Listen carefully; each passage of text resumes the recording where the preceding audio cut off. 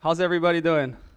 Good. I can ask that. Last time I asked that, Uncle Mitch was just complaining about, oh man, but since he's not here, right? Since he's not here, I can ask that. I know you all say good, like it's all good. So, today we're going to be in Luke chapter 7, and we are going to continue on in, I'm actually going through the Gospels on Wednesdays. I have Josh Beal helping me do that. And it's been really good. But last week I went into Luke 7, chapter 7, verse 1 to 17. And on Wednesday I did 18 to 35. And if you weren't there, you missed it. But that's okay, because we're going to be in verse 36 and we're going to finish to the end of the chapter. And so before I start, I'm just going to tell you the plan. You don't got to guess where I'm going. Usually pastors build up this message and then just drop this is my points, this is where I'm going. I just pray as the Lord today reveals this morning his heart, that in return we would give him ours. That's it. It's super simple. That's the simple gospel. And I think that's what I read here. I was reading this passage over and over and over again, Lord, what are you trying to say? And the message is simple. It's Jesus forgives sinners. That's it. If I'm going out, I'm reaching, and I'm not trying to reach. I'm just trying to say what this passage is saying. Amen? I'm going to try to use a secular illustration. I hope we get past this. It's just something that I've seen, and I don't know if it fits in. I think it does, but in 2002, there was a movie called Catch Me If You Can. I think it was a novel. I think it's based on a guy named Frank. It was based on a guy named Frank Abagnale. So Steven Spielberg brought to life a story about this man. Frank was a con man. Big con man. Dad was a con man. It begins with him running away from the drama within his home, and then all throughout the movie, young Frank, Leonardo DiCaprio, becomes one of the most notorious con men in the world. This is how he would survive throughout the movie. And so all throughout the movie, he just pretends to be somebody he's not. Right? This is what he's doing. And so finally, throughout the movie, all of the schemes and all of the scandals that he's been pulling catches up to him. Right? Hence the title, Catch Me If You Can. He's been forging checks in this movie under different names and occupations, stealing millions and millions and millions of dollars. And now the FBI got some win, right? Tom Hanks is on the case. You don't want Tom Hanks on the case. That's the last guy you want on your case. But during this wild goose chase, right in the middle of the action, Frank, he falls in love. He falls in love with a young nurse. And yet, what he really wants, he cannot have, which is that life, because the life that he's been living has finally caught up to him. Kind of see that? And so at the end of it all, it's Tom and Leonardo. He goes, how did you do it, Frank?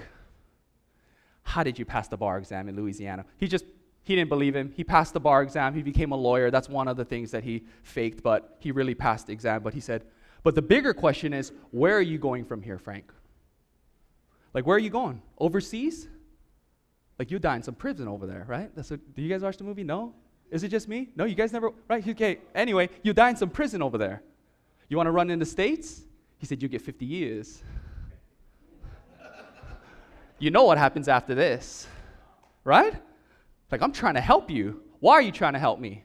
You're just a kid, Frank. Well, I'm not your kid. I don't understand why you're coming after me. See, he says, you do understand. See, young Frank was young. Home life was challenging. Dad was a liar. He was a thief. He was a con man. And mom was a cheater. And while the entire world seen a con man, Leonardo, Tom seen a kid who was broken and wounded. And he knew that. And I'm going to try to use this illustration later. Maybe it works, maybe it doesn't. So in this story, we have three people. We have a Pharisee here named Simon, and we have a woman from the city. Now, she didn't own a loft. Right, this is a woman from the streets. Right, she wasn't just from the city. She was a woman from the streets. Now, we don't know exactly what Luke meant by that, but I don't think she had a good reputation. Let's just put it as that. We don't know too much about her backstory, but by the looks of it, she's had enough. So I'm not going to judge as to what she was or what she did. We just leave it as that. And then we have Jesus. So we have these three people, a Pharisee, a woman from the city, and Jesus.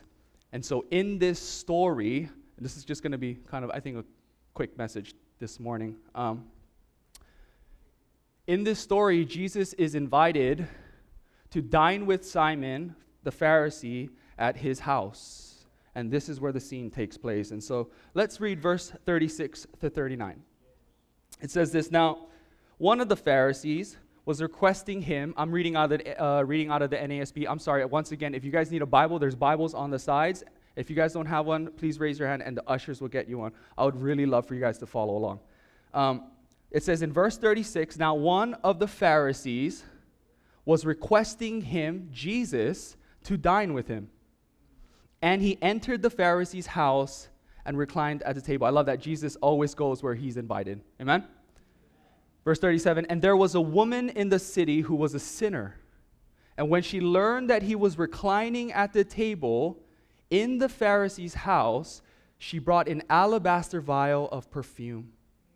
And standing behind him at his feet, weeping, she began to wet his feet with her tears and kept wiping them with the hair of her head and kissing his feet and anointing them with the perfume.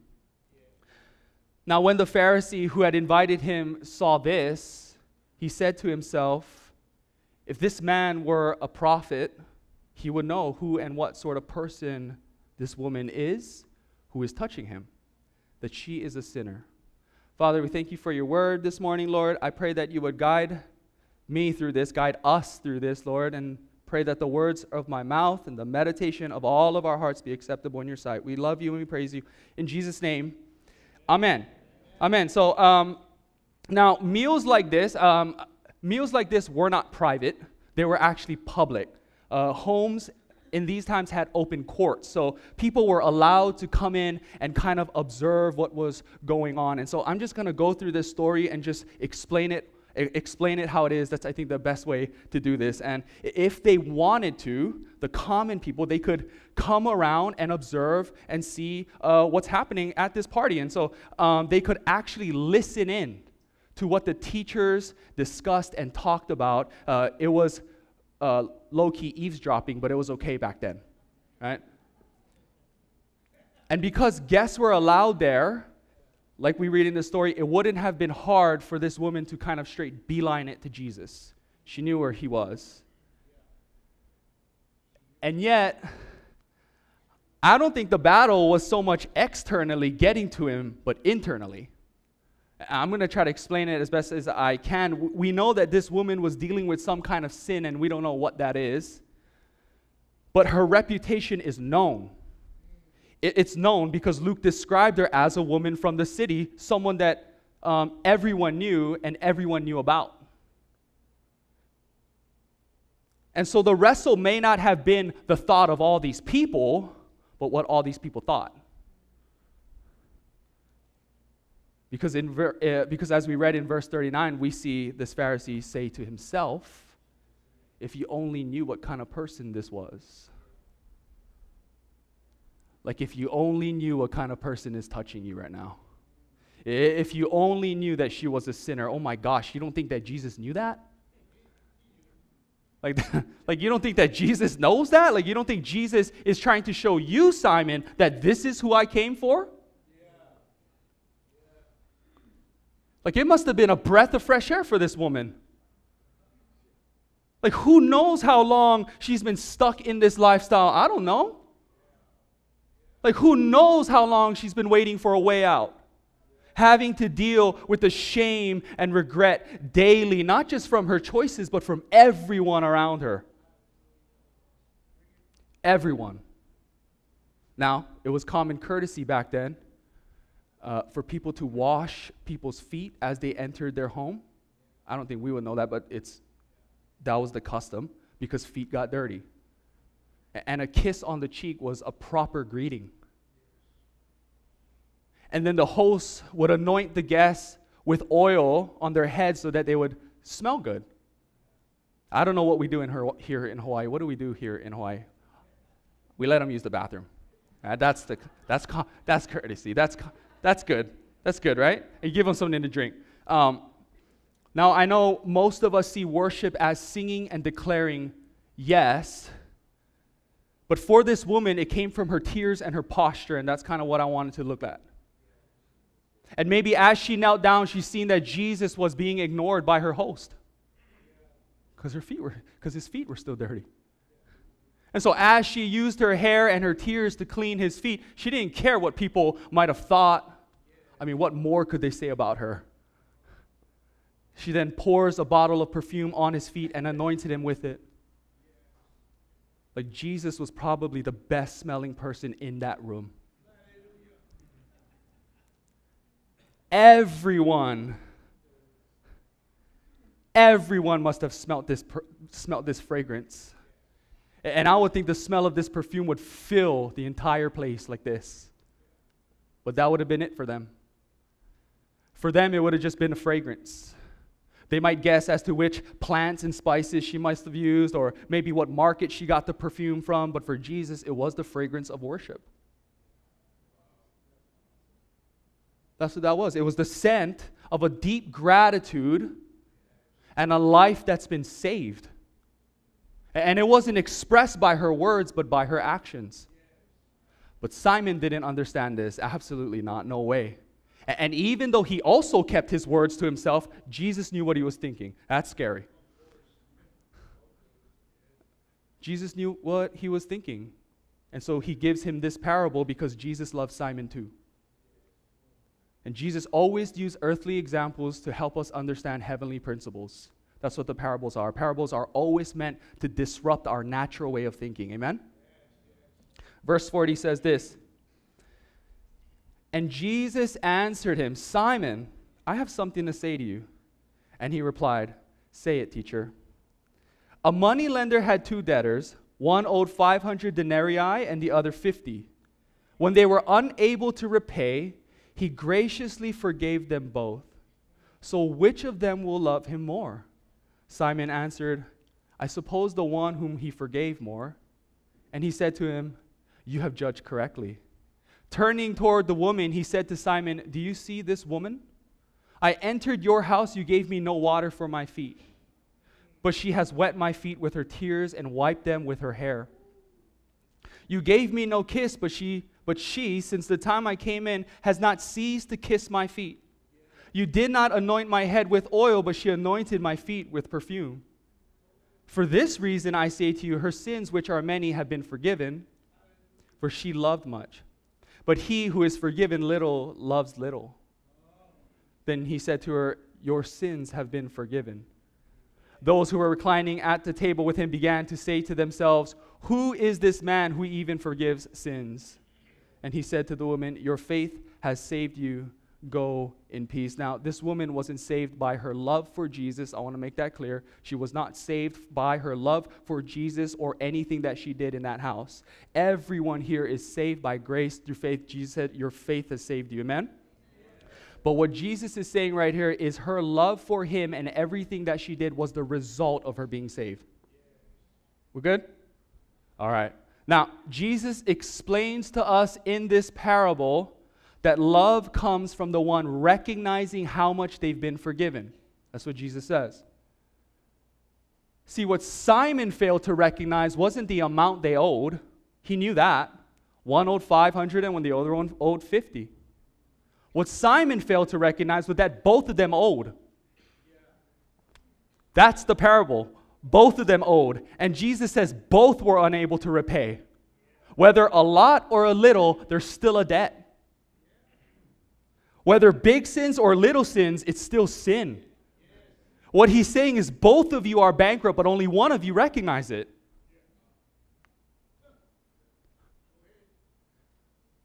And I'm not saying this is you guys, but I know you guys doing here. You guys are meek and humble. You guys love Jesus, but this is the dangers of comparing ourselves to other people. It's self-righteous. It's easy to make ourselves feel better or look holier when I compare myself to someone doing worse than me. This is why Jesus gave the parable about the tax collector and the Pharisee. It says he told the parable because the religious rulers, the religious leaders in that day showed contempt towards everyone. And contempt is not hostility towards people. Contempt is not being mean to someone or sneering at them. That's not what contempt is. Contempt just means you think you're better than everyone. Like, oh my gosh, I'm better than that guy.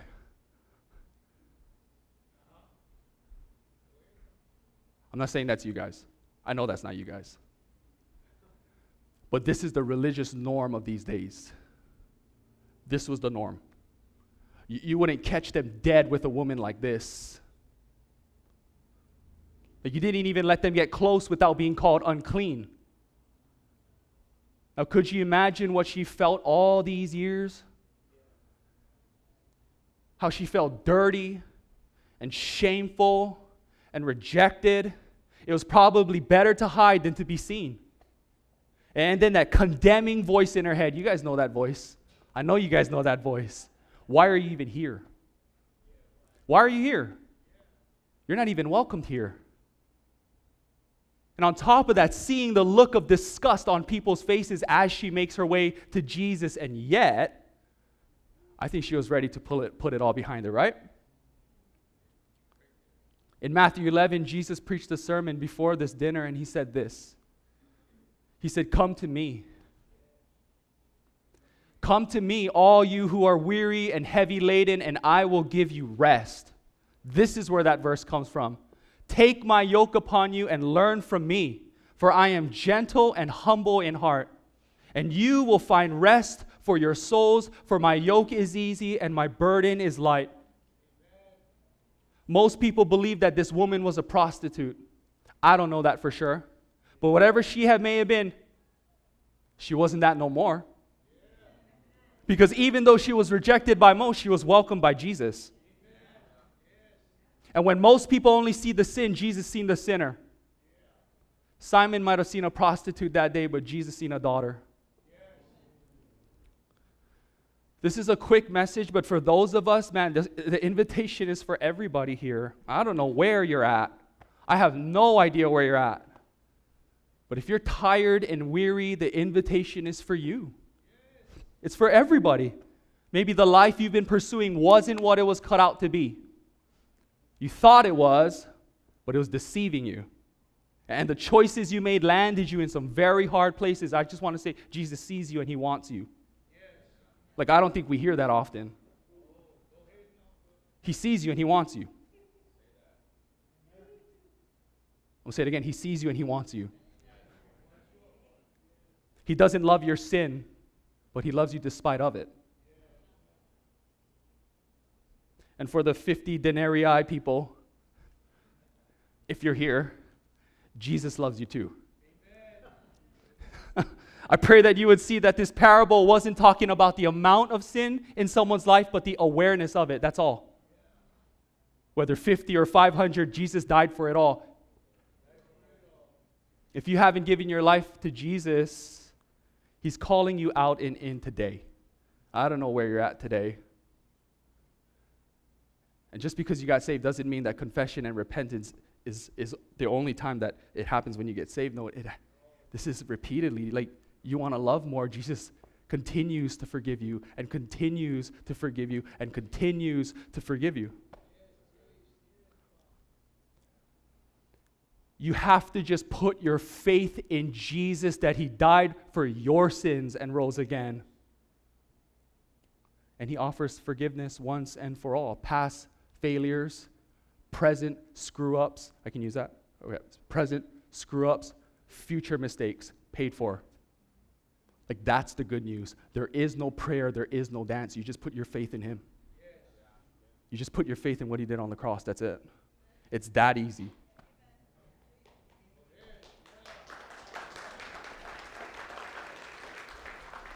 I pray that you would be convinced of this, and I'm going to probably say this every week. You have to be convinced of this. Not the person next to you, not the uncle screaming hallelujah.